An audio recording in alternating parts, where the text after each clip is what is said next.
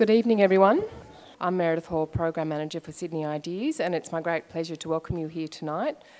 Before we begin, I'd like to acknowledge and pay respects to the Gadigal people of the Eora Nation. It is upon their ancestral lands that the University of Sydney is built. I'm actually standing in tonight for Professor Mark McKenna.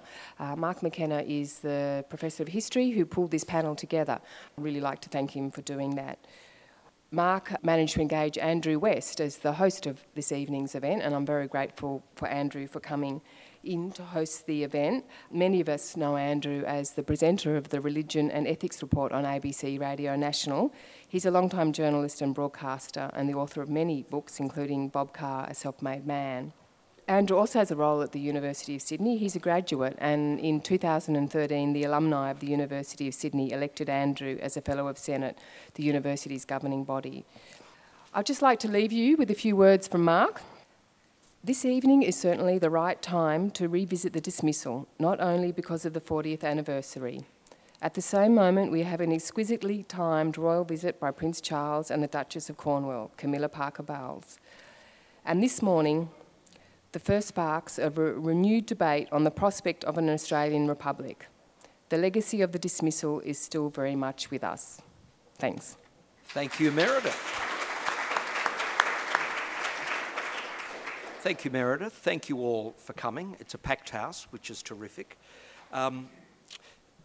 When Whitlam was sacked, I was preparing for my 7th birthday, so I cannot confect any memory whatsoever of the dismissal. As a 6-year-old, I didn't have a particularly politicised household or family, so unlike some people who at the age of 5 insist that they were handing out these are people usually seeking Labor Party pre-selection, insist that they were handing out leaflets for Gough at the age of 5.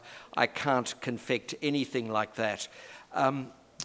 What I can say, of course, is that in my professional life as a journalist who covered the Labor Party and as the former president of the Labor Club here at the University of Sydney, and as someone who for many years, as secretary of the Fabian Society, organised the Whitlam Lecture, I know that the prevailing feeling among a lot of Labor politicians in the wake of the Whitlam government was to, while paying due homage to the great man, was to determine they would never lead a government that was anything like Gough's.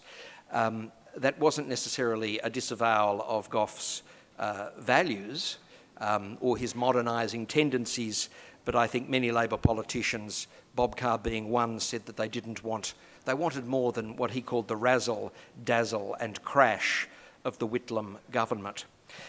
So tonight we're going to speak with 3 very distinguished experts who will look at the Whitlam years and the Whitlam dismissal from a particular perspective. Professor Anne Toomey, very distinguished Professor of Constitutional Law here at the University of Sydney. Anne, you would have probably heard speak extensively on the constitutional issues and the implications of the Whitlam dismissal. My old friend Professor James Curran, a historian here at the university, also with the US Studies Centre. James recently released his book on Whitlam's relationship with Richard Nixon, Unholy Fury.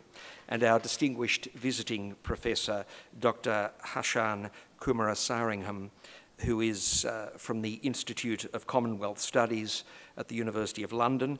He's here at the University of Sydney as an Endeavour visiting fellow. I can tell you one story about Whitlam, however, who also served on the University of Sydney's Senate after he was Prime Minister, and a mutual friend, Rodney Cavalier, insists it was Whitlam's proudest appointment to serve on the University of Sydney Senate. He did once spend 2 hours at a Senate meeting dissecting and reconstructing the classics curriculum, which only he could. That sort of thing would not happen at a Senate meeting today, I can assure you. But the Senate had 36 fellows at the time, and they were all enraptured, at least for the first hour of the 2 hours, while Gough reconstructed the classics curriculum. I'd like, however, to ask Professor Toomey to begin by talking to us about the constitutional implications of the dismissal that we mark today.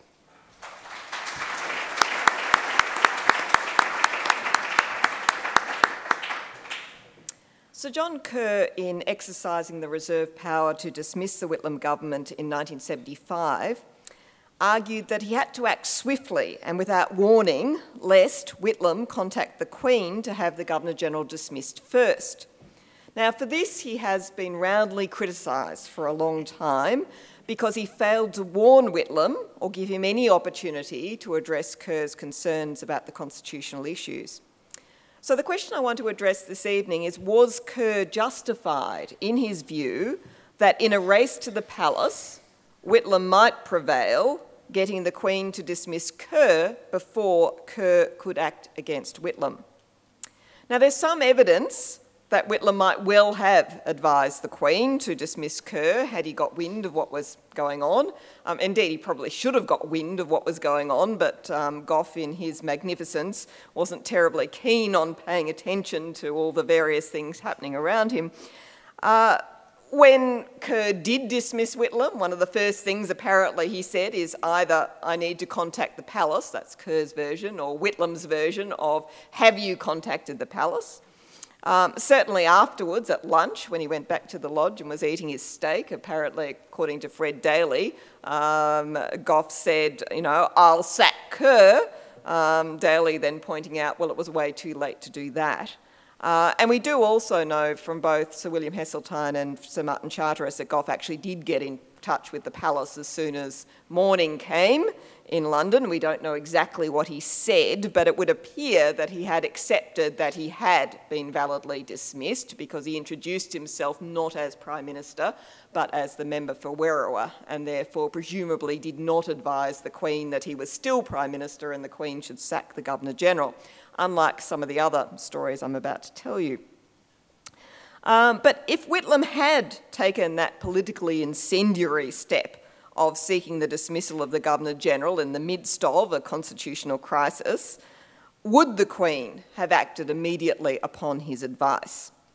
Evidence from other countries where Prime Ministers have sought the removal of the Governor-General, and you'd be surprised at how many there are, suggests that this would not have happened immediately and there would have been considerable delay. The Queen has the right to seek an explanation from both the Prime Minister and the Governor-General and to advise and warn about the action. She also has a right to request legal advice from Crown law officers concerning the legality of such an action. While she will eventually accede to an unjust dismissal, if it is unjust, experience shows that it's likely to take somewhere between weeks and months to actually get to that point. In the meantime, the Governor-General can easily and instantly dismiss the Prime Minister. And once the Prime Minister is dismissed, then the Palace has consistently taken the view that the advice given previously by that Prime Minister no longer has effect because that person is no longer a responsible minister and cannot advise in that constitutional way. So, as briefly as I can, I'll give you a number of examples of where this has happened in other countries and how it's been treated by the Palace and the British government.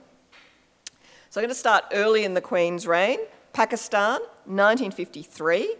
The Governor-General of Pakistan dismisses the Prime Minister, Mr. Nazimuddin, from his office, and he has no express power in the Constitution to do this, and there's a high degree of ambiguity about whether or not he could legally do so. Nazimuddin claims that he's still Prime Minister because the Governor-General had no power to sack him, and then tries to get in contact with the Queen to advise her to dismiss the Governor-General. How do you deal with such a crisis? Well, in those days, you cut the international phone lines, and that's what they did. So poor dismissed Prime Minister had a great deal of difficulty trying to get through to the palace. British government, meanwhile, was very well aware that this is what was happening and that that's what he was trying to advise. Now, of course, the British formally had no role whatsoever in advising the Queen about this because Pakistan was an independent country by then. This, of course, did not stop them and never has in relation to any of these occasions. So advice was still running thick and free from the British government to the Queen. But what's most interesting is a telegram that they sent to the British High Commission in Pakistan about the issue of a Prime Minister advising the dismissal of the Governor-General. And this is what they said, and it's important because it's referred back to in all the other correspondence later every time this happens in any other country.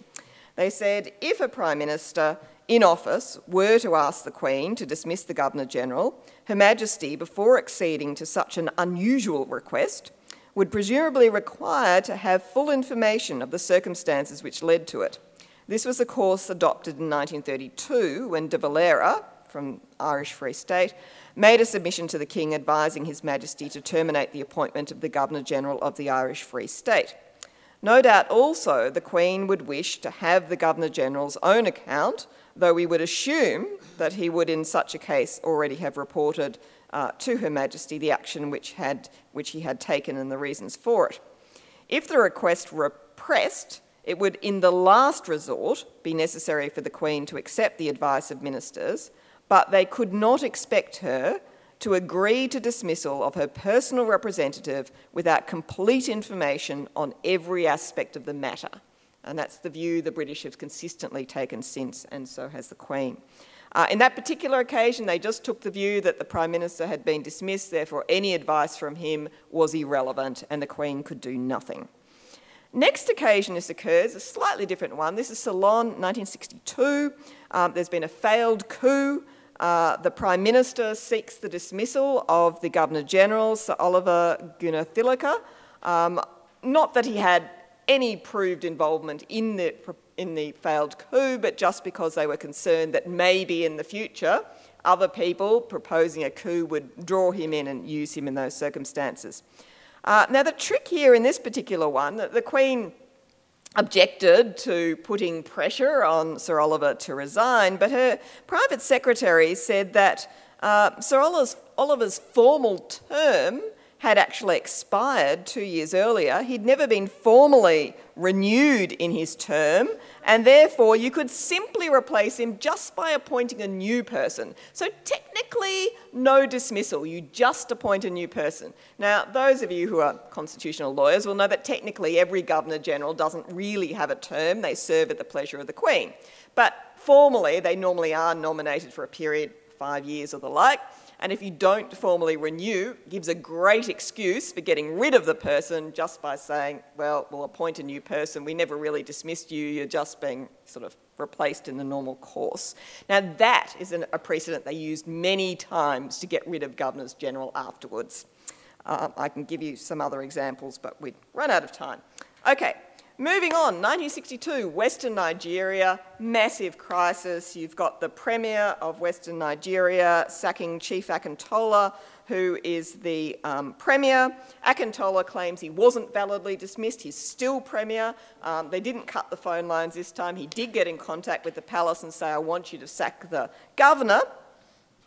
Queen, advised again by the British government, despite the fact that technically they have no role in any of this, and they say, well, you know, he's already been sacked, so don't take his advice. However, this time he goes to the courts. And the courts in the Supreme Court of Nigeria says, well, actually, he wasn't validly sacked, therefore he is still Premier. Now, by this time, there's been a state of emergency. Both the Premier and the Governor have been suspended from office, so the Queen does nothing. And the court case is going on appeal to the Privy Council. So the Queen's in a dilemma. What happens if she acts on the advice of this person who now is said to validly be the Premier, and then the Privy Council reverses it and says he's not validly the Premier? Anyway, we get to the point where the state of emergency is about to end. They need to do something. So they do a sneaky trick of getting the administrator to appoint, to allow the previous Akintola to be acting Premier for one purpose only, and that is to advise the removal of the governor, but in such a term as not actually technically saying dismiss, but just saying appointing a new one. So they use the Gunnar-Thilaka method, although in this case there hadn't actually been an expired term. They just sort of had to turn a blind eye to that one. So that's what they did, and then guess what the Privy Council held? They then held that Akintola had been validly dismissed to begin with, so he wasn't really the Premier. Then there's all sorts of shenanigans with him then enacting a constitutional amendment that retrospectively changes the constitution so that he wasn't validly removed. Meantime, the fellow who had originally replaced him as Premier had got wind of the Privy Council appeal before the answer was publicly announced. And so he says, I'm the rightful Premier, and then he advises the Queen to dismiss the new governor and go back to the old governor. You can imagine what the poor Queen thought of all of this. Her British advisors, again, who formerly weren't allowed to advise her but nonetheless did, suggested that masterly inactivity was the appropriate response. And that's what they did, and therefore they did nothing, and politically it was all resolved internally. Grenada, 1974, the Prime Minister recommends to the Queen to dismiss the Governor-General, Dame Hilda Bynoe. She then sought to resign. No word from Buckingham Palace as to whether she is dismissed on the first advice or able to resign on the second advice. Riots break out. Dame Hilda flees the country, so abandons her post, and is later granted permission to resign. So again, and one of the other problems with all this is this ambiguity between resignation and dismissal. St Lucia, 1979, is another one of my favourites. There you had an attempt to dismiss the Governor-General simply for political purposes. Different party came in, wanted to get rid of him. Queen at first says no, apparently. They have another go. Cabinet advises her to dismiss. Palace stuffs them around for several months. Eventually, the Palace says yes. Then, curiously, after a change in factions in the government says, actually, now we want to reverse it. And the Queen said, no, I've already said he's going, so he's going. The next Governor-General was then dismissed from office after clashing with the incoming government. And again, it took a while before the Queen agreed, but eventually she did, again after some months. And he was actually replaced by the first governor who'd been dismissed. So we had a nice little turnaround there. One of the best ones, however, was St Kitts. The Premier sought to remove the governor, Sir Probyn Innes. There'd been a big fight about giving assent to bills that were in a form that a court had held was invalid. So the governor said, I'm upholding the rule of law by not giving assent because a court has said this is invalid. And the government said, no, you have to do what we say.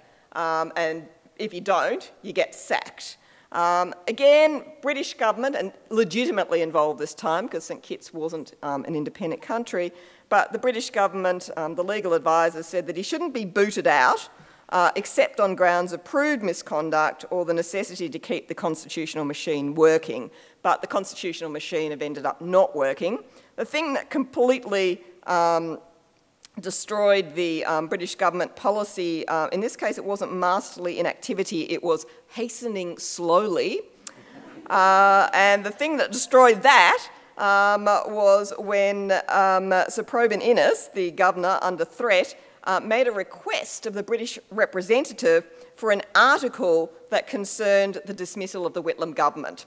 And so it was his request for an article about the dismissal of the Whitlam government that made the British government fear he was going to occur and resulted in his own dismissal.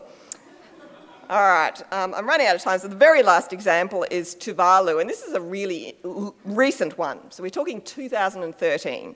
And here the government lost its majority in Parliament, sought to hold on to office by not summoning Parliament, so there couldn't be a vote of no confidence against it. The Governor-General got sick of this after a while and used a reserve power to summon Parliament, so Parliament could decide on a vote of no confidence.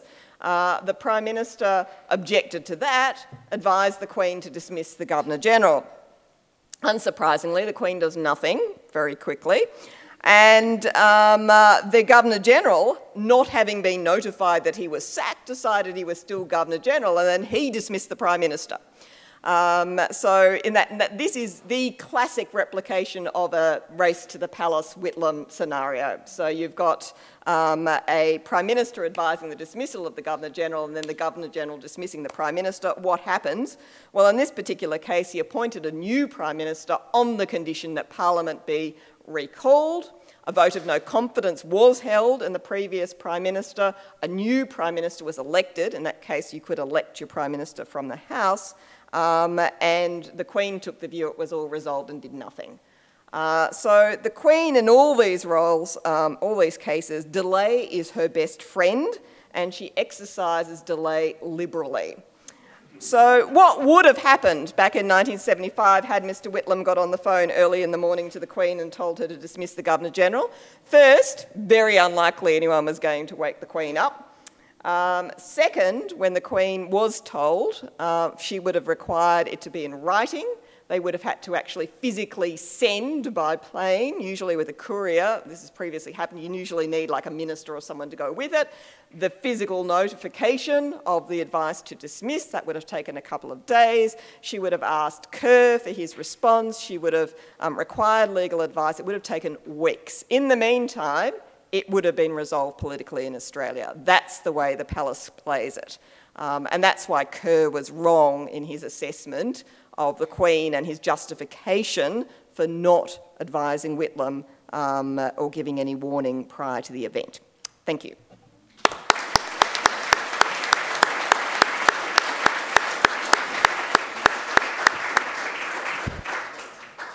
We have until 7:30, so we have plenty of time for discussion.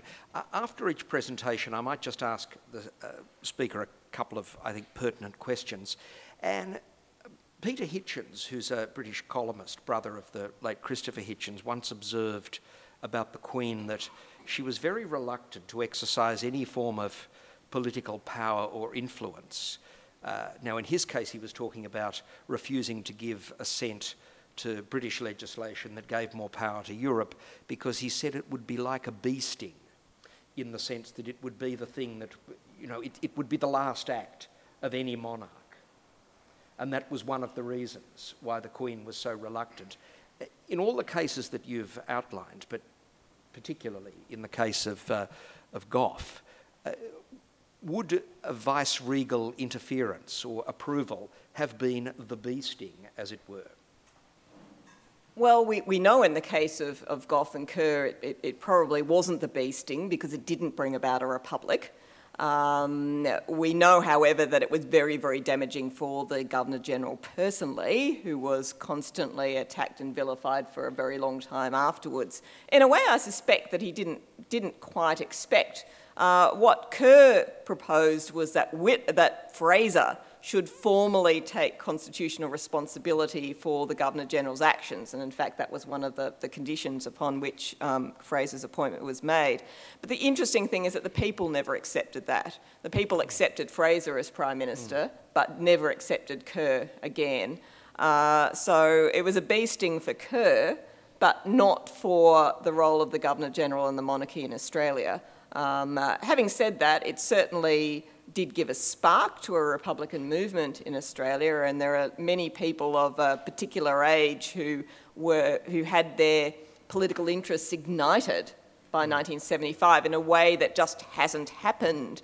You talk to the younger generation today and they know little and care little about politics in a very odd sort of way. We need an event like 1975 to make people interested again in their constitutional and political system. And not that I'm encouraging anyone to dismiss anyone, but I am suggesting that, in many ways it was actually quite a helpful thing in terms of making people aware of the role of the Governor-General and reserve powers and all those things. Just one other comment in relation to what you said, though. Yes, it is true that the Queen is extremely reluctant to exercise formal powers by rejecting formal advice, but that is not to say that she isn't powerful and she doesn't actually do things behind the scenes. She's actually very powerful, but she exercises soft power, and she does that because all advice that comes to her, particularly from Australia and other realms, comes first as informal advice. It's only when the informal advice is approved that you get formal advice. And while the Queen can quite happily say she never rejects formal advice, she kills it at the informal stage if she wants to. Yeah, I mean, we know that, for example, in the 1980s, when Bob Hawke and Brian Mulrooney were pushing for economic sanctions against South Africa, and the Queen was known to be very supportive of those sanctions. She was very anti-apartheid, but she couldn't declare that position publicly because it would have been in opposition to her Prime Minister. That was the sort of... But she made it very clear in the Commonwealth that she believed in the isolation of South Africa. I mean, that's a good example. But I'm just wondering, her very acute understanding that her power hinges, in effect, on not exercising power. It hinges upon not being publicly seen to exercise power, and that's the critical difference. Behind the scenes, she does exercise power, but she relies very much on secrecy to support that, and that's recently been supported by the British government in changing all the laws to FOI and all the rest of it. You cannot get any documents concerning the Queen and what she does now until after her death, at least 5 years after her death and 20 years after the date of the document concerned. We've seen the same thing in relation to the correspondence between Kerr and the Queen. So there's very, very high levels of secrecy that protects the Queen. And not that I should be doing self-advertising, but for anyone who wants to know, the Queen requested or demanded, I'm not quite sure which word you'd use, but the deletion of a chapter from my book on the Chameleon Crown because it exposed the fact that in relation to that formal-informal advice, when it came to the enactment of the Australia Acts, which cut off our relationship with the United Kingdom from a formal constitutional point of view, the Queen was not keen on them and had objected to them for a long time. She didn't want to be advised by state premiers. She thought they were all a bit, she'd met Joh Bjelke-Petersen and she I was going to say that was Exhibit A, I would have thought. Well, her private secretary said she was concerned about getting outlandish advice.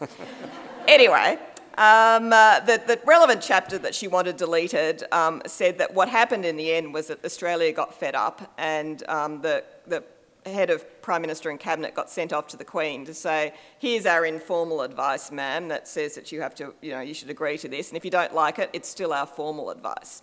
Now, that's the thing she found most objectionable in the whole book, because at that point, she backed down because she couldn't be seen to be objecting to the formal advice of 6 states and 1 Commonwealth, so 7 governments. She couldn't reject the formal advice of it. But the thing is, nobody stands up to her and does that.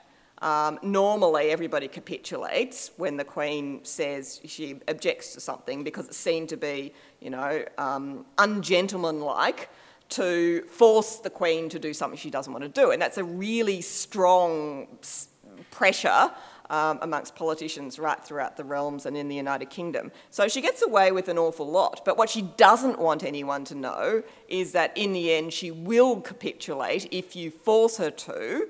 But that was the chapter she wanted deleted. So anyone who wants to read a chapter that the Queen wanted deleted, the book's The Chameleon Crown, published by Federation Press. It's an excellent read. And Absolutely. I think it's chapter 21 was the one she didn't like.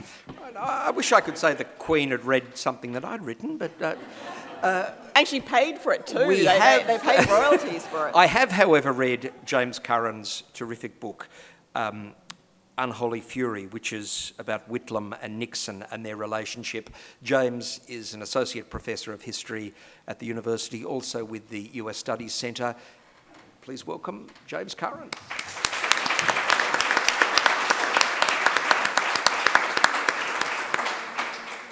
Thanks very much, Andrew. Look, I won't begin my remarks with reflections on the morning or indeed the afternoon of November the 11th. And you're younger than me, so you can't even pretend to remember anything. I was 3. Nor will I begin with the blocking of supply or the double dissolution election of May 1974. Nor will I even begin with the election of the Whitlam government in 1972. I do want to take you back to a very cold, grey morning in London in January of 1969 when one of Whitlam's predecessors, John Gorton, arrived in London for the Commonwealth Prime Minister's Conference, and he was met at the airport by Alexander Downer, Australia's High Commissioner to Britain. His son is there now too. Now, Gorton had a pretty blunt message for Alexander Downer in the car on the way from Heathrow to the Savoy Hotel. And he said, look, High Commissioner, I just want to let you know that in my view, given that Britain is likely to enter the European Economic Community in the next few years, given that it's also withdrawn its military, or is about to withdraw its military from east of Suez, it's from Southeast Asia, Britain is basically becoming for Australians a foreign country. Now, Alexander Downer was completely aghast at this kind of expression, keeping in mind that Alexander Downer had been described by British officials around this time as violently Anglophile. Violently. And keep in mind that Alexander Downer had proposed, whilst as High Commissioner, to purchase a piece of land in the South Australian countryside which could be used as the Queen's Australian residence, a kind of Balmoral of the bush. This was thrown out by Cabinet when they decided that Downer wanted the Australian taxpayer to fund it. Anyway, the point is, Downer said it was too early in the morning to have an argument with my Prime Minister, so I sat back in the car, I looked at Kensington Palace and Hyde Park and I said, this can never be a foreign country for me. Now, the point of all this is to say that what Whitlam did in the broader field of Anglo-Australian relations, because that, after all, is at the real core of these events in 1975, the relationship between Australia and the Crown, Whitlam pushed this idea of Britain as a foreign country to its logical conclusion. The journalist Alan Reid often said of John Gorton, he knew how to exhort rather than to achieve. And he didn't really make any great achievements in the landmarks of Australian civic culture. Now, Whitlam was not the most likely leader to push through a revolution in Australia's relations with Britain. He did, after all, come from the most anglicised section of the community. He'd been educated at Canberra Boys Grammar School, St Paul's College, here at Sydney University. His father was the Commonwealth Crown Solicitor General. Just a few years before becoming Prime Minister, he had, seemingly without any embarrassment, referred to Australia as a British state.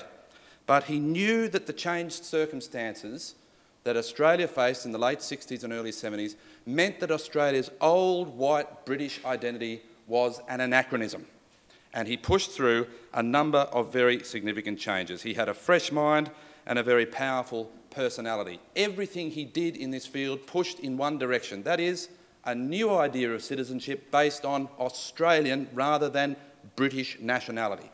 Right from the moment that he was elected, he said that he wanted to move away from this kind of father and son relationship, talking about Anglo-Australian relations, to a more normal bilateral relationship. He wanted the United Kingdom to be seen on the same level as Germany, Japan, Indonesia and the United States in the broader kind of field of Australia's foreign relations. So, first of all, he wanted to abolish the appeals from the Supreme Courts of the States to London's Privy Council. He changed the Royal Style and Titles Act, right, so that the Queen became, for Australian purposes, the Queen of Australia. And when he did this, he said that he wanted to make the monarchy a closer and more relevant institution for Australians.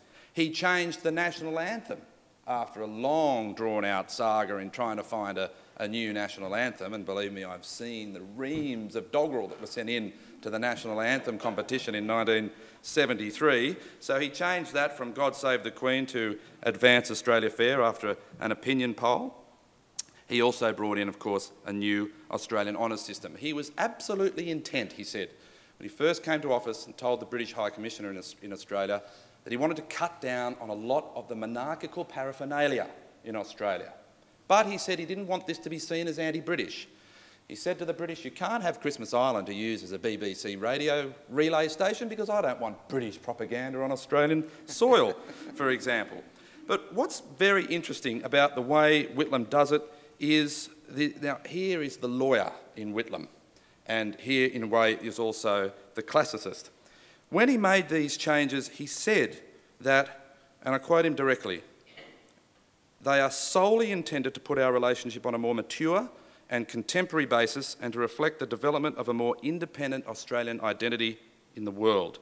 Indeed, what the Australian government is seeking to achieve in its relations not only with Britain but with a number of other countries is to give formal recognition to what has already happened as the necessary foundation for a realistic, more independent, more mature foreign policy. I think the key phrase there is to give formal recognition to what had already happened. In other words, there was no need for Whitlam to present these changes as the realisation of a long-held radical national dream about delivering Australia from a Menzian permafrost, if you like. Okay? Whitlam was very careful at every stage not to kind of fuse these changes with some kind of Republican sentiment. He didn't bring up Eureka or the Bodyline series or the betrayal at Gallipoli or the fall of Singapore. He didn't have that kind of radical nationalist view of history, which we did see with Prime Minister Paul Keating. He was about precedent.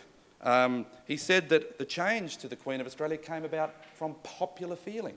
And keep in mind that in one of the most nationalist governments that Australia has seen, the Queen came on, or I think twice the Queen came to Australia during the Whitlam years. But his language, as I said, is very important. He said on another occasion, talking about these same constitutional changes, he said, I want to get rid of all these colonial relics and constitutional anachronisms. Now, what he was doing was bringing Australian civic culture up to date with the material realities that had taken place. The economic and defence nexus in this relationship with Britain had long since collapsed. So what Whitlam was doing was bringing Australia up to date and making sure that its civic culture, its symbols, its rights and rituals that defined itself as an independent sovereign nation were up to date with that reality. But he said, I emphasise, quote, that these matters represent no disruptive departure from the past. In the great tradition of British constitutional monarchy, we march still from precedent to precedent, albeit with a firmer, more self-confident, more purposeful tread than ever before. Even in writing to the British Prime Minister after he'd been dismissed, he said to Harold Wilson, he said, you at least will be able to judge the rather silly accusations that Australia was turning away from Britain or growing hostile to our British traditions. This is at the end of December 1975. We did strive, he said, for a more independent foreign policy, but our admiration for the best things in Britain never faltered. Now, I think the interesting question here is why, given all these changes that he made to Australia's symbolic culture, why was a republic a bridge too far in this period? Whitlam, after all, was a classicist by training. He believed in a republic. He believed that Australia ultimately would reach that conclusion. But I think he also knew that the severing of ties to the monarchy at this point would have been too controversial, would have been too disruptive to the fabric of the political culture. The ultimate irony, of course, is that Whitlam was deposed by a constitutional relic that reached back to the divine right of kings. And even more, that he sought the personal intervention of the Queen to correct the errant ways of her Governor-General, the very type of offshore interference that he had worked so tirelessly to bring to an end. And when Whitlam was asked what was it like to be a Prime Minister sacked by the Crown, he said, I'm the first since George III sacked Lord North. In other words, his appeal was to the English parliamentarians of the Civil War and to distant liberty. There wasn't an appeal to the Eureka Stockade or so on. So I think it's questionable as to whether or not the dismissal provided the kind of legitimate grievance that would fuel the Republican debate. Now, keep in mind Malcolm Fraser, when he came in after that thumping election win at the end of 75, and one of the first things he did do was reinstate God Save the Queen as the royal anthem when the royals were in town, but he kept Advance Australia Fair for when we won medals at the Olympics, although we didn't win any in Montreal, 76. He brought back imperial honours but kept them coexistent with the Australian honours system that Gough Whitlam had brought in. And I asked Fraser about this and he said he simply thought that people at the time put greater gravitas into getting an imperial honour than an Australian one. The Australian ones were initially mocked as the Ochre Award when they first came in. And then you think of the language of Hawke. When Hawke said, Republic, not in my lifetime. The story of Australia and Britain, as he said, is the story of peaceful and ungrudging disengagement, right? That's hardly a heroic Republican history. And it takes until the early 1990s for the goal of an Australian Republic to be on the Labor platform. So I think that's an interesting question. I don't necessarily have the answer, but I would argue that November the 11th, 1975 wasn't necessarily the great surge or fillip for Australian republicanism. Thanks very much.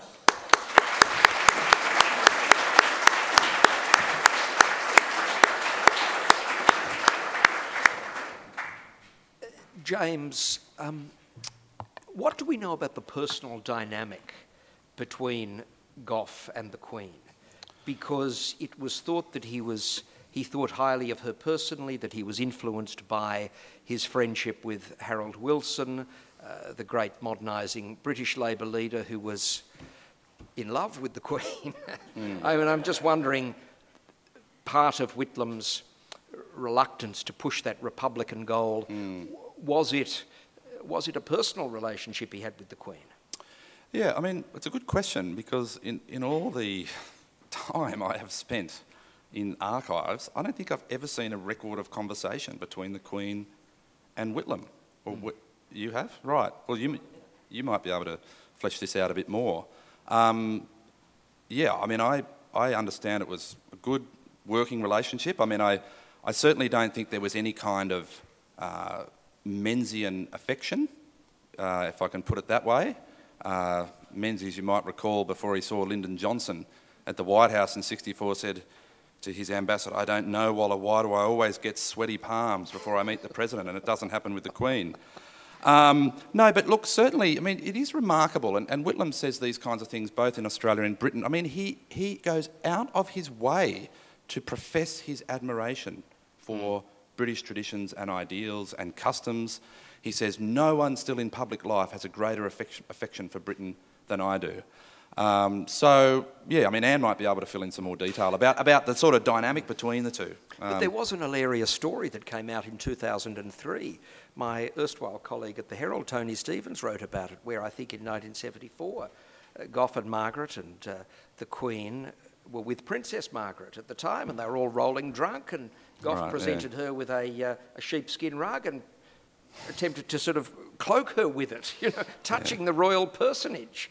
A story that Whitlam never denied. So, you were going to add to that. I think the Queen had the measure of Whitlam. So the one conversation that comes to mind, and it's not a direct word-for-word one, but it's a record by the Queen's Private Secretary, Sir Martin Charter, is about the conversation that the Queen and Whitlam had about changing the royal style and titles. So Whitlam came with a number of proposals to change them, and getting rid of the Defender of the Faith part, and the Queen was fine with that because it had been got rid of for Pakistan and other places as well, so there's no problem with that. But he also wanted to get rid of Elizabeth II because she was not the second Queen of Australia, she was the first. Queen definitely didn't want that. It was going to open up the whole controversy with Scotland, and there'd been a lot of kerfuffle about that. But the one where she really got him was, he also wanted to get rid of the bit where it says, you know, Elizabeth, by grace of God, Queen. He wanted to get rid of the reference to God, so getting rid of by grace of God. And the Queen said to him that it was important to her that she was Queen by grace of God. And she managed to get him to keep it. And it just, to me it said that, you know, she was essentially holding the more powerful position, that at least emotionally she could put these things to him, and he backed off. So he only got from the Queen what the Queen was prepared to give. It wasn't Whitlam coming in, guns blazing, getting what he wanted. It was, she is, I think, quite good at manipulating people, and she did a really good job on Whitlam. Very briefly, James, I just want to move from today's talk to your book, Unholy Fury. What's the conclusive answer? Was the CIA involved in Whitlam's dismissal? It does involve Kerr because, you know, there is the story that Kerr had been told the CIA would withdraw its daily briefings because it was concerned. I mean, you've explored it. What did you find? Well, what I did find was that there is certainly evidence to suggest that some kind of CIA activity was at the very least, you notice how I'm choosing my words carefully here, was at the very least considered, and that concern... By whom? Well, by the CIA.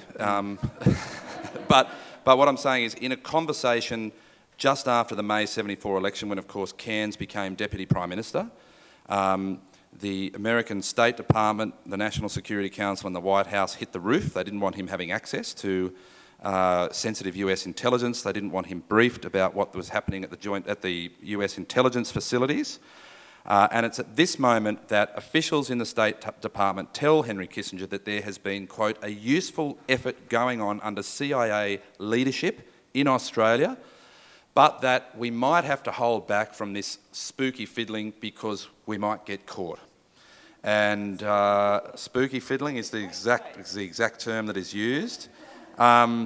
Yes, and I mean, look, the evidence does suggest, look, there's no documented evidence to suggest that the CIA were involved in the dismissal of the Whitlam government. I mean, I know that John Pilger has been doing archaeological surveys of the grounds around Old Parliament House, looking for skeletons of CIA agents. But certainly the events just prior to the dismissal, when Whitlam was threatening on the day of the dismissal to go into Parliament and reveal the name of a CIA employee, that this had the Defence Department Secretary Arthur Tang livid, that he thought this would be the end of the Australia-US intelligence and security relationship, and there was all sorts of action going on behind the scenes. CIA was sending very, very hostile cables to Canberra saying, is this a change in the relationship?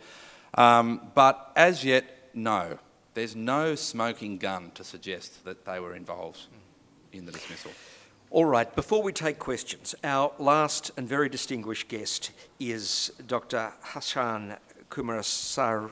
You'll help me out. It's Kumarasingham, who is a senior research fellow at the Institute of Commonwealth Studies at the University of London. Hassan is also a lecturer in comparative politics at Ludwig Maximilians University in Munich, and he was also a General Schmutz Fellow in Commonwealth Studies at Cambridge.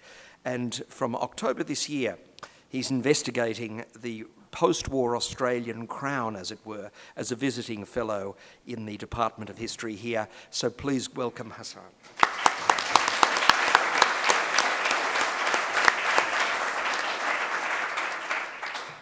Thank you very much. Well, I know this is a very difficult time and commemoration in Australian history, so I will refrain as a New Zealander from reminding you what happened 10 days ago.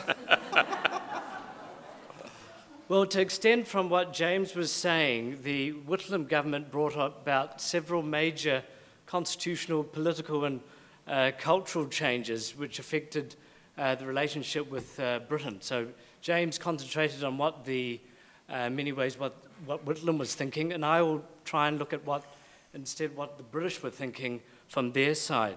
So as has been mentioned, there was a new national anthem, a new honours system, maybe another new one if Turnbull and co have a chance, abolishing appeals from the High Court to the Privy Council, and an attempt to change the oath of citizenship, which removed any reference to the Queen, and as has been mentioned, if you like, Australianising the Crown by making the Queen solely Queen of Australia without any mention of the United Kingdom. So that happened in 1973, and as was mentioned, the Queen came to Australia, and Whitlam gave a party for her at the Lodge, and the Queen met Tom Burns, the then president of the Federal Labor Party, and when he met the Queen, he said, "They tell me, love, you've been naturalised."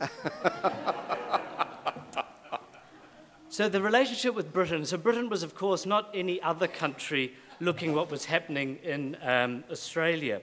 This was a key relationship even in the mid-70s for Australia, and Whitlam himself, though wanting to modernise it, still saw it as such. And it's actually in James's chapter actually on the High Commissioners, it's interesting to note that when after Downer had come to his end of his long term as High Commissioner, Whitlam was keen to bring someone who brought a bit more realism to the office of High Commissioner at Australia House. And one of the main choices, someone who advocated that he should get the position himself, was none other than Rupert Murdoch. So it's quite interesting to speculate what history would be like if he had been High Commissioner during the dismissal. But turning to Australia House in London, when this, of course, was a position that was run, unlike all the other diplomatic positions, from the Prime Minister's office. So unlike the rest were in DFAT. And this, at that time, the Australia House employed 4 times more staff than in Washington and 10 times more staff than in Tokyo. So a huge position there. And turning to the dismissal itself, this, in the fevered atmosphere that naturally clung to the events of 1975, and in some ways which Anne has done so much to examine, broke the cardinal principle of involving the Crown into, well, the supposed cardinal principle of bringing the Crown into conflict and into the political fray. And this was something that was incredibly important and meant that the Crown, whether the British liked it or not, were involved, which meant the High Commission, the British High Commission in Canberra, took a hugely magnified examination of what was happening in Canberra because of the potential ramifications. This was not just an Australian crisis with this view. It was also looking at other parts of the Commonwealth, not only thinking of republicanism, but also in terms of changing the prerogatives that the Crown has in Britain, as well as other parts of the Commonwealth. So this was a huge event in that sense. And also, of course, Britain still had residual but key constitutional positions in the Australian states. Because until, of course, as you know, until 1986, Britain had a formal constitutional relationship with each of the states, because, of course, the states of Australia predate the Commonwealth of Australia, which meant, interestingly, that when actions such as the appointment of governor in the state happens, it was not done on the advice of the Premier formally, or even by Canberra or the Governor-General of Australia, but formally done by the British Foreign Secretary. So when the time came in 1975, during the dismissal time, around that time, this became an important element of what Anne has described as a quasi-colonial relationship, which people like Lord Helsham, who was the Lord Chancellor in Britain in the early part of the Whitlam administration, believed that Britain formally and politically and constitutionally was the trustee of the Australian federal system. So this is as late as 1973 saying this. And interestingly, Whitlam himself believed that the residual colonial status, or at least as he admitted to Edward Heath, was good, since it meant that the states were not fully sovereign, obviously a view that the states themselves would disagree with. But the relationship was nonetheless changing, and there was these, if you like, all these many residual powers and anachronisms which have been touched on before. And so Charles Johnson, who was the High Commissioner, the British High Commissioner in Canberra in 1967, believed that in the late 1960s, the Queen to many Australians was not so much Queen of Australia or even Queen of Britain, but the Queen of the British. Interestingly, he thought that Australians had a special relationship with what he described as with their Maggies, which apparently he had heard across when listening to Australians when the Queen visited. So Joe Garner, who was the Permanent Undersecretary at the Commonwealth Relations Office, when describing when answering some of the queries that Johnson put about these strange artifacts, if you like, of the constitutional and political relationship with Australia, said that perhaps it was better to let sleeping anomalies lie. But those sleeping anomalies became very active later on. But of course, it wasn't just these cultural, if you like, some ways cringeworthy events or relationships with Britain, but it also was a critical political counterpoise for the states. The Crown was a crucial element in keeping their prerogatives vis-à-vis the Commonwealth of Australia in Canberra. So there were many Australians, such as Sir Mark Oliphant, and the state governors, state premiers like Bolte, Askin, and Court, and someone born in New Zealand as well, Bioki Peterson, who saw the Crown as important to not necessarily because they were ardent monarchists, they did have many traditional inclinations, but especially to keep Canberra at bay. And this was incredibly important there. And this is how the Crown became involved. And interestingly, when Edward Heath brought up with Whitlam about how he should get rid of the Colonial Laws Validity Act, which was inaugurated in 1865, Whitlam said he did not want it repealed because it would increase the powers of the state.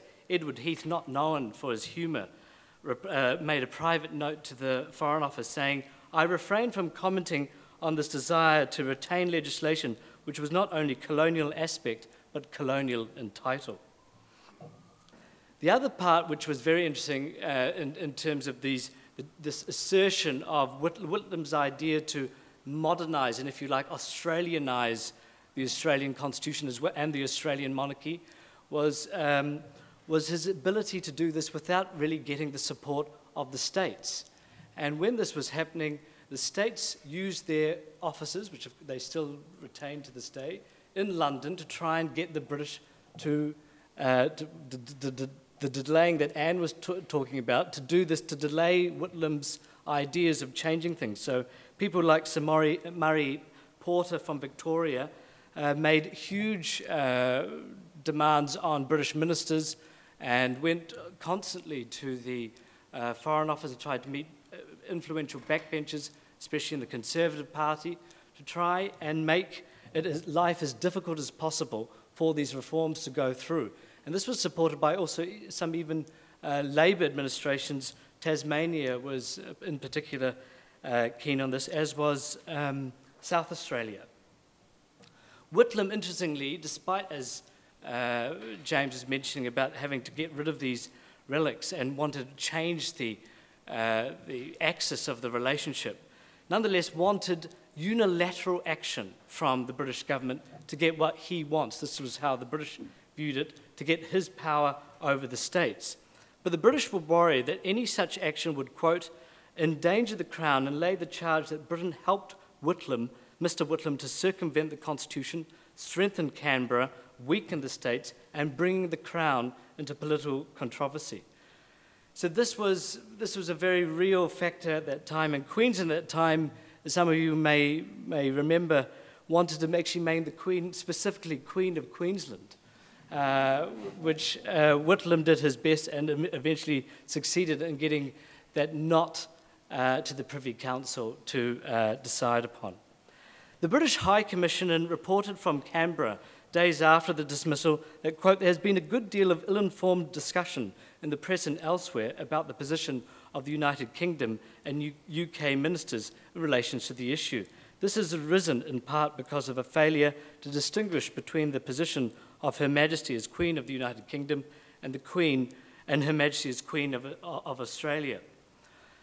British diplomats in Australia were in fact given specific instructions on the line to take. Quote, you should refuse to be drawn into any discussion of the present constitutional dispute and say that this was solely a matter for Australia. Of course, this was not strictly true, since, as I mentioned, Britain did have some key responsibilities and they were doing their best to prevent Britain being involved, but also the Queen being involved. But apart from the constitutional and legal involvement, the Queen became politically involved and popularly through statements such as Whitlam stating, as is well remembered, he was sure that the Queen would never have done it in the way Sir John Kerr had done, or Kerr pleading that he had not informed the Queen of his decision beforehand so as to protect her from embarrassment, and especially as Anne was discussing the ominous phone call that was meant to happen or did not happen. British officials in Whitehall and Canberra kept a close eye on Australian politics, perhaps more so due to this historic and constitutional connection. Whitlam was described even before November the 11th as, quote, a mercurial and irascible man of whom they were concerned about how cavalier he can be, while Malcolm Fraser's appearances, quote, were scarcely calculated to generate affection, and whose qualities clearly did not include warmth, and who had a naked ambition for power, while interestingly both were described as obdurate. Interestingly, of course, Whitlam and Fraser took a very different position on the powers of the Crown and as exercised by the Governor-General. As the High Commission recorded, Whitlam has insisted that the Governor-General cannot act except on advice from his Prime Minister, while Mr Fraser believes that it would eventually be the duty of the Governor-General to intervene in order to resolve the political impasse. So the Australian Westminster system, as David Butler called it, with its combination of American and Westminster aspects, caused some of this difficulty for the British to understand quite how this crisis would play out with the potential actions of the Senate. But this did become important because with the part of the Australian Constitution dealing or not dealing with casual vacancies, this meant that places like Queensland, where vacancy had occurred, and the convention where a senator should be replaced by someone from their own party was overturned. And in this case, Britain was extremely furious what had happened here and decided to, in fact, step into the fray, whereas before they'd generally gone with, generally speaking, what the premiers and state governors had wanted. In this case, they did not want to do what Bjelke-Petersen wanted. And the governor of Queensland at that time, Sir Colin Hanna, had famously described and broke convention by describing the Whitlam government as a fumbling ineptitude. And so Whitlam and the palace were extremely worried that he might be called upon to issue the writs for a half-Senate election, which and would not actually do this. As the governor was appointed by the Queen of the United Kingdom and not the Queen of Australia, there was concern that the Queensland Premier, Bjelke-Petersen, of course, was rabidly anti-Whitlam, would not recommend to Hanna the election in Queensland. Whitehall feared that the Whitlam would ask the Governor-General to ask the Queen in turn to intervene and instruct the state governors to issue state half-Senate election writs, something the Commonwealth of Australia did not have the power to do. And though they said this was an Australian matter, and that Her Majesty's United Kingdom ministers should not be involved in any way, they knew that if this happened, ultimately the British Foreign Secretary would be responsible for the actions that happened. Interestingly, when Bjelke-Petersen tried to get Hanna's term extended, Jim Callaghan, who was then the British Foreign Secretary, wrote to the governor in very stark and blatant language that you normally don't see in these sorts of correspondence, said that Hanna's actions, quote, were not in keeping with the convention of regal and vice-regal impartiality which Her Majesty and her representatives traditionally observe. In these circumstances, I have not submitted that your term of office be extended. And other weird and wonderful things happened, and wonderfully for scholars like me in Australia, fact is often more fascinating than fiction. And turning to Western Australia, where there was, just before Kerr becomes Governor-General, Sir Paul Hasluck, of course, from Western Australia, was visiting the governor, Sir Douglas Kendrew. So unlike most of the other settler realms, like Canada and New Zealand, the states in Australia still had Britons, of course, as their governors right into the 70s. And Sir Douglas Kendrew was a RAF officer there and an Englishman, and he was in cahoots with Charles Court about trying to manipulate the federal system to get all the non-Labour states to try and bring a standstill across the Federation of Australia, which would, in their view, ultimately bring down the Whitlam administration. And he wanted, Hasluck, of course, was a senior Liberal politician, to help him in this, but thankfully Hasluck gave him no fuel to make that fire. But coming back to something that James was mentioning, that in many ways Whitlam, it's easy to see him, especially after 1975, as a key person in the Republican debate and a key Republican. But in many ways, at least viewed from the official documents and some private papers, he comes, in fact, as much more of a progressive monarchist in the sense of trying to Australianise the monarchy, and in many ways increase the powers of the Crown, or at least of the Governor-General in Australia. And interestingly, he keeps referring in these official documents to the Governor-General being the Viceroy, which is, obviously has a strong connotation in imperial history as one of massive amounts of power. And because he wanted all the powers of the state governors and all the crucial powers of the Queen to actually be, in many ways, been translated to the Governor-General of Australia, something, admittedly, that people like Deakin had wanted to do many years earlier. But the British were reluctant to do this, mainly because, as I mentioned earlier, that Whitlam had not tried to get the support of the states, and they were using this as a tool to, in some ways, resist Whitlam's measures, because they were worried that they did not have the support of the states and they would be, in turn, acting unconstitutionally. So, interestingly, turning to the dismissal itself, and as Anne was mentioning, the race to the palace, race to the telephone, the Sir Maurice James, who was the High Commissioner at that time in Canberra, described himself as an omnipresent agony aunt to the main political party, the main political figures in Australia at the time, and people like Whitlam, Fraser, but also other key Australian political figures, especially Kerr, would go and visit him in many ways, tell him what they thought was going on. And interestingly, one of the most curious conversations he had was where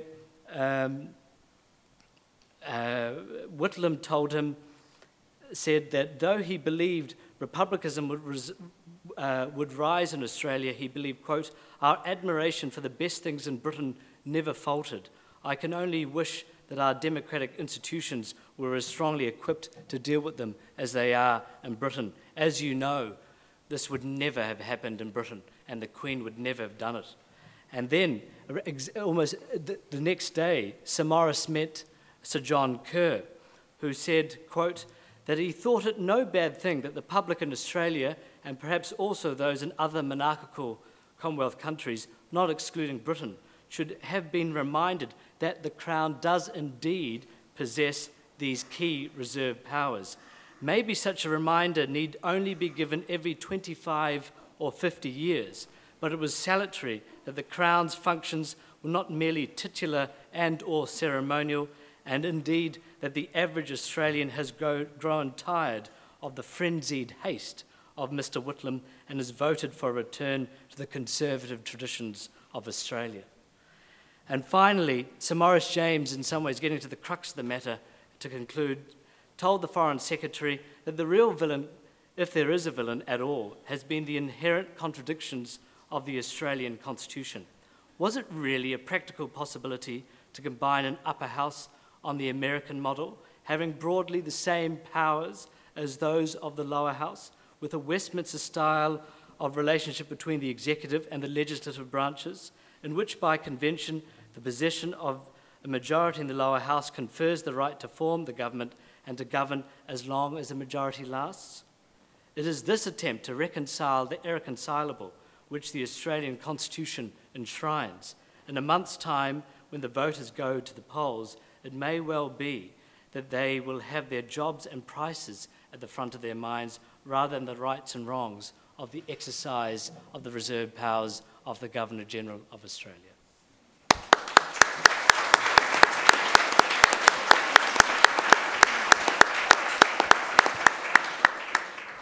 Hashan, I would love to interrogate you more on this because that was a terrific presentation, but we have about 20 minutes and I'd like to open it up now to the audience for any questions. There's a roving mic and we'll go with this lady over here first.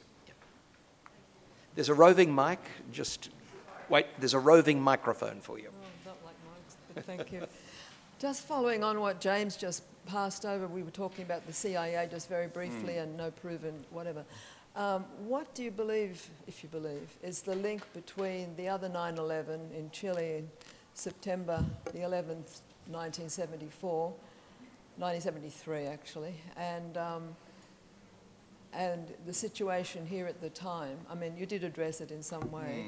And there seemed to be some link with personnel, CIA personnel, between the two places within that 2-year period. And I just wondered whether you know anything further about that and whether you have a comment, if you wouldn't mind. I don't know the personnel, but I do know it's pretty much established now that the CIA had a major hand in the downfall of the Allende government. That's without question. There's a scholar at the University of London, Tonya Hamer, I think her name is, who's done the definitive work on this. I know that Whitlam was also furious that there were ASIS, which is our foreign intelligence agency, that there were ASIS agents still in Chile at the time and who were purportedly assisting the Americans in some of these activities. This involved a huge fight between Whitlam and the head of that agency. So, there was a long-standing suspicion in Washington at the higher circles about what a Labor government would mean in Australia, keeping in mind, of course, that they've been used to 23 years of Conservative rule. And they're worried about the left wing of the Labor Party. As I said, they're particularly worried about Cairns and others getting control of the party at Labor Party conferences and moving motions that will eject those US facilities from Australian soil. So, I mean, the other point I would mention is that in March of 1975, when Marshall Green, the ambassador, US ambassador to Australia, is back in Washington having consultations with Schlesinger, the Secretary for Defence, they talk about the Church Committee that's been taking place, the inquiry that's been taking place in the US Congress about the overseas activities of US intelligence agencies and their role in bringing down governments and decapitating foreign leaders. And there is an intriguing comment in the record of conversation where Marshall Green says, if investigations here get linked to Australia, it may shorten our stay. And as I've documented in the book, so alarmed were the Americans about the prospect of what a Cairns deputy prime ministership, and possibly they thought, well, what happens if Whitlam goes under a bus? Cairns will become prime minister, and what then? So they went through scenarios and said, well, what we're going to do is look at options for ending intelligence sharing with Australia. We're going to look at options for moving those intelligence facilities out of Pine Gap, Narungga and North West Cape, and we're going to stop military exercises with Australia. Now, had that happened, in the end, the Americans pulled back from that brink, but had that happened, then the US-Australia alliance would have been left as very little else than a brittle chrysalis. Okay, we have a question here, and then from this gentleman here, and then over there. So, I've just actually got a couple of comments. I was there in Canberra with immaculate timing. A lot of people have forgotten now, it's lost in history. Whitlam had one of the first think tanks in Australia called the Priorities Review Staff, which was non-political, and I arrived there on the 6th of November 1975. As a staff member? As a staff member.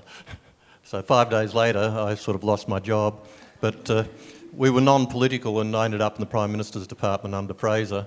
And then another historic event, you could say it was part of Whitlam's revenge, was the first portrait of Sir John Kerr was actually rejected, which had never been done before, and I was the person that had to have some yes Prime Minister moments of doing it. Well, thank you very much. Just the last other question, the point was your comment about ASIS and so on in Chile. I then ended up in South America setting up our refugee program, and when in Buenos Aires, when Britain had to leave because of the Falklands War, Australia actually sent in an ASIS operative to take over from MI6. So we had a very close secret relationship still going well after that. Thank you very much. Gentleman here at the front, and then back to this gentleman here. Yeah. Paul Semidas, some very good talks there. I've learnt so much. My question is to Anne. Does the Governor-General only receive his advice from his First Minister? Are there any circumstances in which he can rely upon advice from from the Chief Justice, for example, or even from the British government, and dare I say, the Sovereign? Are there any examples of that? And where do you think we stand now in 2015 on those issues? Yep. I have written about this actually quite extensively recently. It depends very much on the meaning of the term advice. There are two sorts of advice, and Buckingham Palace describes these as advice with a capital A and advice with a small a. Advice with a capital A is constitutional advice. So that's the advice from your responsible ministers. And they do have to be responsible ministers. That doesn't mean, oh dear, I'm very responsible, but it means I'm responsible to the Parliament, meaning that my government has the confidence of the lower house. So if you've got responsible ministers, then the Governor-General or the Queen has to take the advice of those responsible ministers in relation to performing their activities in relation to that relevant country, unless they're exercising a reserve power. So that's the whole point of reserve powers, is that they're the ones that the Governor-General or the Queen can exercise without advice. Okay. Now, the critical thing about that form of constitutional advice is that it shifts responsibility. So when a Governor-General acts upon the advice of a Prime Minister, it shifts responsibility for that advice to the Prime Minister, and the Prime Minister then has to be responsible to the Parliament for the advice. So that's how the chain goes.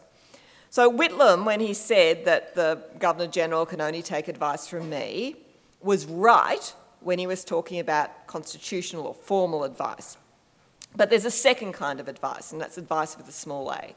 And that's generally advice that you might seek when you want to know about, what is the extent of your powers, what are the legal issues involved, what are the precedents involved, and all those sorts of things. Because if you're the Governor-General or the Queen and you have the responsibility of exercising a reserve power without formal advice, you're going to need to be aware of what the scope is of your powers, what are the precedents, what are the conventions. Now, how do you find that out? You can read stuff about it in books, but equally, there's nothing wrong about ringing up the person who wrote the book and talking to them. So they can receive informal advice from other people, but it's not like constitutional advice because it doesn't shift responsibility.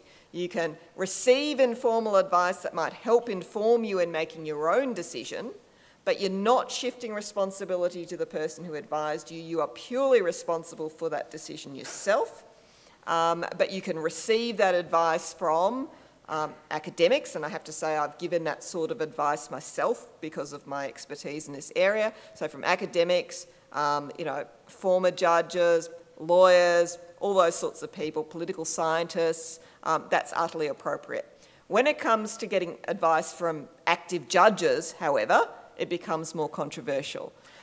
Yeah, just very quickly, because there's another couple of questions, Sure. but Okay. there's a very interesting observation made in a review of a couple of the most recent books. Paul Roden, who's an academic at the ANU, pointed out that Anthony Mason, of course, and this is new information. I don't think many people knew that Anthony Mason, who later became Chief Justice under the Hawke government, gave advice to Kerr. But he says here that we had the bizarre scenario of Anthony Mason organising the ANU law school members to tutor John Kerr on aspects of viceregal power. I thought John Kerr had been the Chief Justice of New South Wales.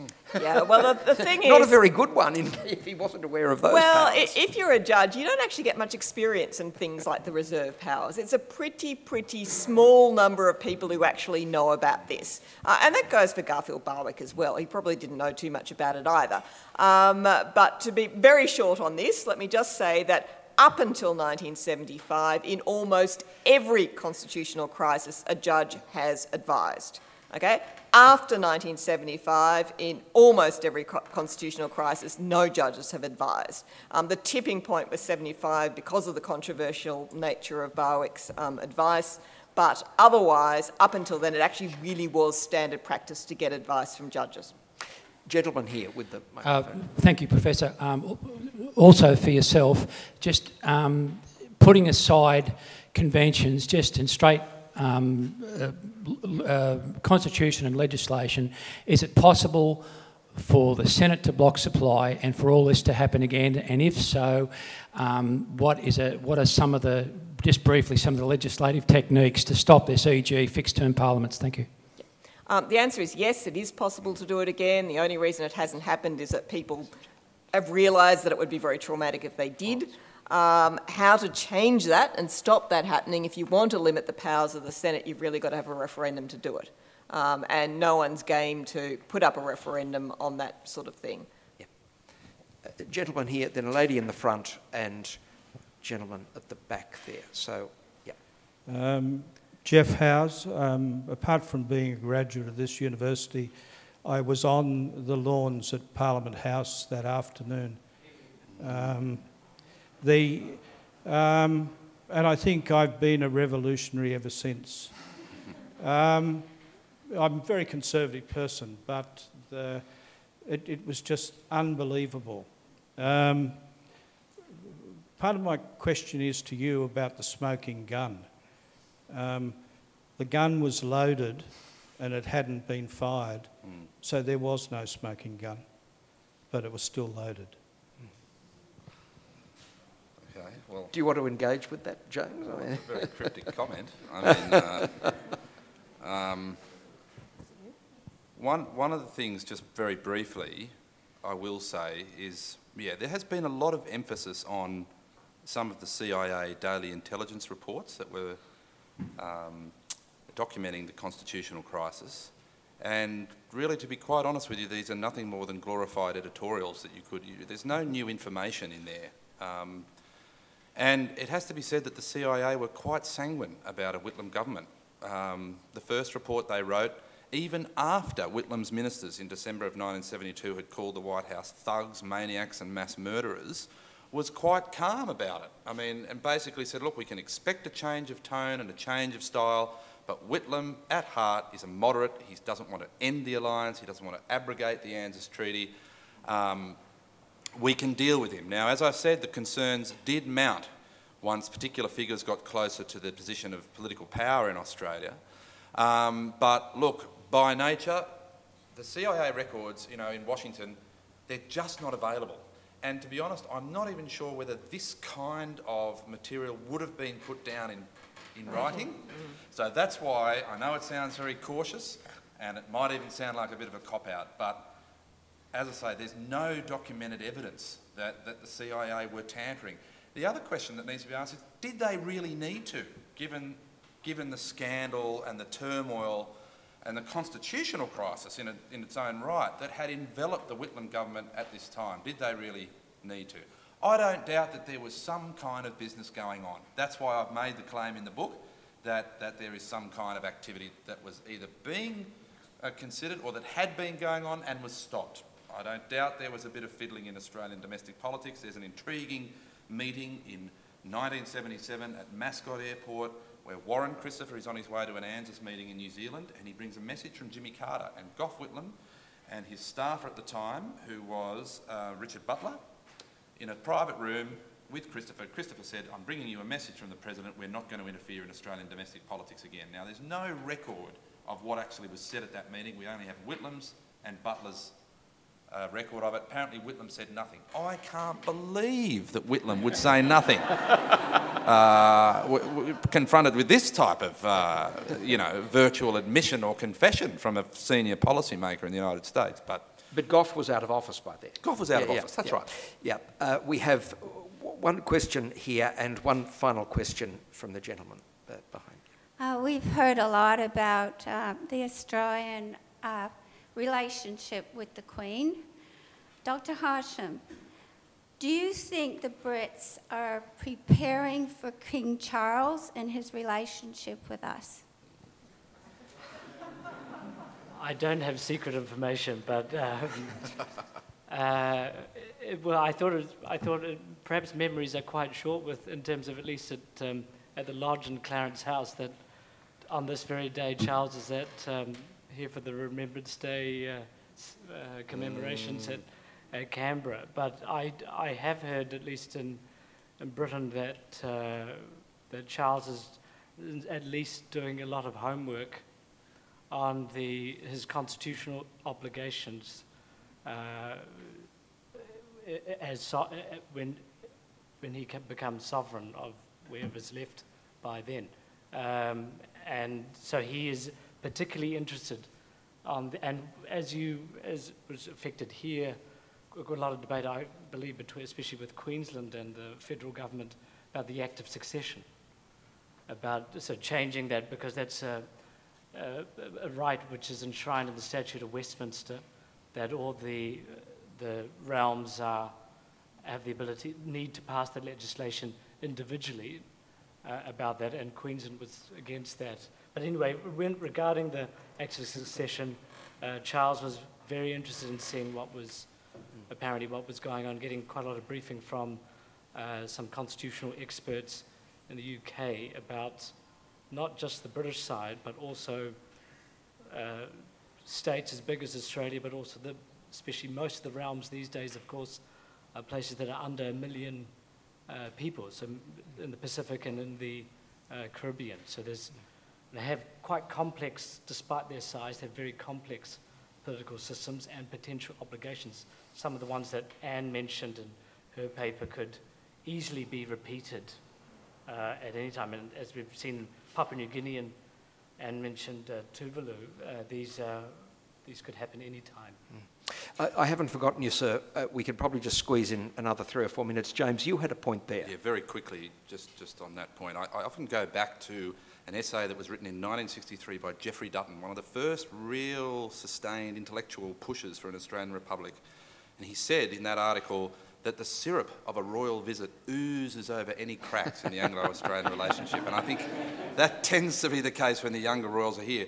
I saw polling that was done for the Australian Republican movement a couple of years ago, and it said that the highest support for the monarchy is in the age group from 18 years to 35, because they say the monarchy has a sense of tradition and grandeur that we don't have. And I'm glad you're all sitting down, because this will horrify you. There is a consistent opinion amongst that age group as well that if Australia becomes a republic, Britain will not come to Australia's defence in the event of an attack on the country. So that's a kind of a pre-1942. But there is, and there was there not, though, about 20 years ago, an effort to get Charles to become the Governor-General of Australia? There was. Yep. Because, for whatever one may think of him, he does have a very lively mind and he's very engaged, and he was bored with whatever he was trying to make himself fill his time, and they thought, well, here's a real job for you. Well, yes, there was, and that sort of petered out. But actually, at a later stage, believe it or not, a Labor Premier in Victoria actually wanted him and Diana to come as Governor of Victoria, and Charles rejected that out of hand. This was John Cain. Yes, Yeah. Charles rejected that out of hand because he didn't want to be in a subordinate position to the Governor-General. So, Okay. not so keen on Melbourne. Okay, we have time for one question there and one final question at the back, sir. Firstly, just a follow-on to about Charles. I don't think we would want someone like who wanted to be a tampon inside his mistress's right, as a yep. Governor-General. But anyway, Yeah. my comment is He the said fact a bit that more than on that, the day though, of the dismissal, more interesting than that. within an office of about 200 people that I worked in, there was a lot of outrage and anger, and I actually thought there would be civil unrest. And I was just really surprised that nothing happened apart from the official Labor Party rallies, which were huge. The other demonstrations were very small, consisting of about maybe 100 people at most. I'm just wondering why that, in this country, why it happened, why there's no civil unrest or no one really got that angry, apart from vocally. Was it due to the media or the fact that we're just all... Yeah. No, that's a good point. It's a good comment, but we will take it as a comment. We'll take the last question from the gentleman at the back there. Thank you. The real crux of the crisis of 75, paradoxically, we think of a healthy democracy, a sine qua non, if you like, of a truly healthy democracy being a constituent sense of ongoing lively oppositionality. But the paradox in this case is that the reformist Social Democratic Party, the ALP, were relegated to being in opposition for more than 3 decades instead of 2 decades via this constitutional manoeuvre. which was enacted by a monarchical bureaucratic functionary in the form of John Kerr, basically superimposing another almost decade of conservative rule over the working class.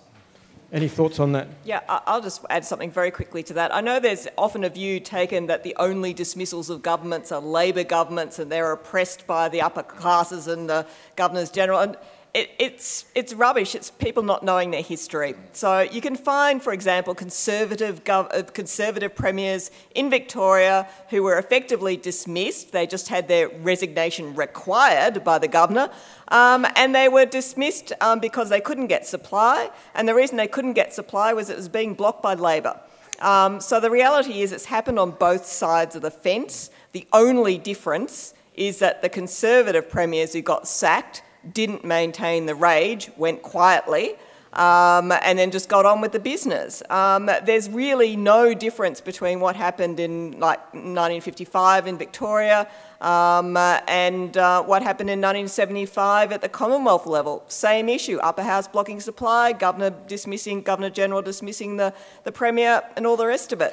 It's just that people don't remember it. But they don't live on difference. in legend. That's the point. Yeah, it's not legend. And also, just one final point. I mean, I think, as well as talking about the deception on the part of Kerr, don't forget the political violence perpetrated by Malcolm Fraser in pushing the system to its real breaking point at this time. And whilst the Conservatives never accepted the legitimacy of that Labor government being elected in 72, remember Snedden said in 74 we weren't actually defeated. We just didn't get enough votes. And then Fraser, in many ways, you could make a valid case. I agree with everything Anne just said. You could make a valid case that Fraser himself was crippled in terms of his legitimacy by the way he came to power, and that much of his post-prime ministerial career, for all the great things that he did, was a search for a kind of absolution. All right, but. Don't forget the ruthlessness of Malcolm Fraser in this and the lust for power. I don't think that should be forgotten about the Fraser who we saw undergo a tremendous metamorphosis on so many questions. Not on race, he was always consistent on race, but on some of these other questions, an incredible transformation took place. Anyway, we'll leave it at that. We'll leave it there. I think we should... I think one thing it's interesting to reflect upon, I'm involved in the Whitlam Institute at the University of Western Sydney, and the last Whitlam lecture given before Gough died was delivered with Gough's blessing by Malcolm Fraser, which I thought was rather poetic. Please thank very much Hassan, James and Anne.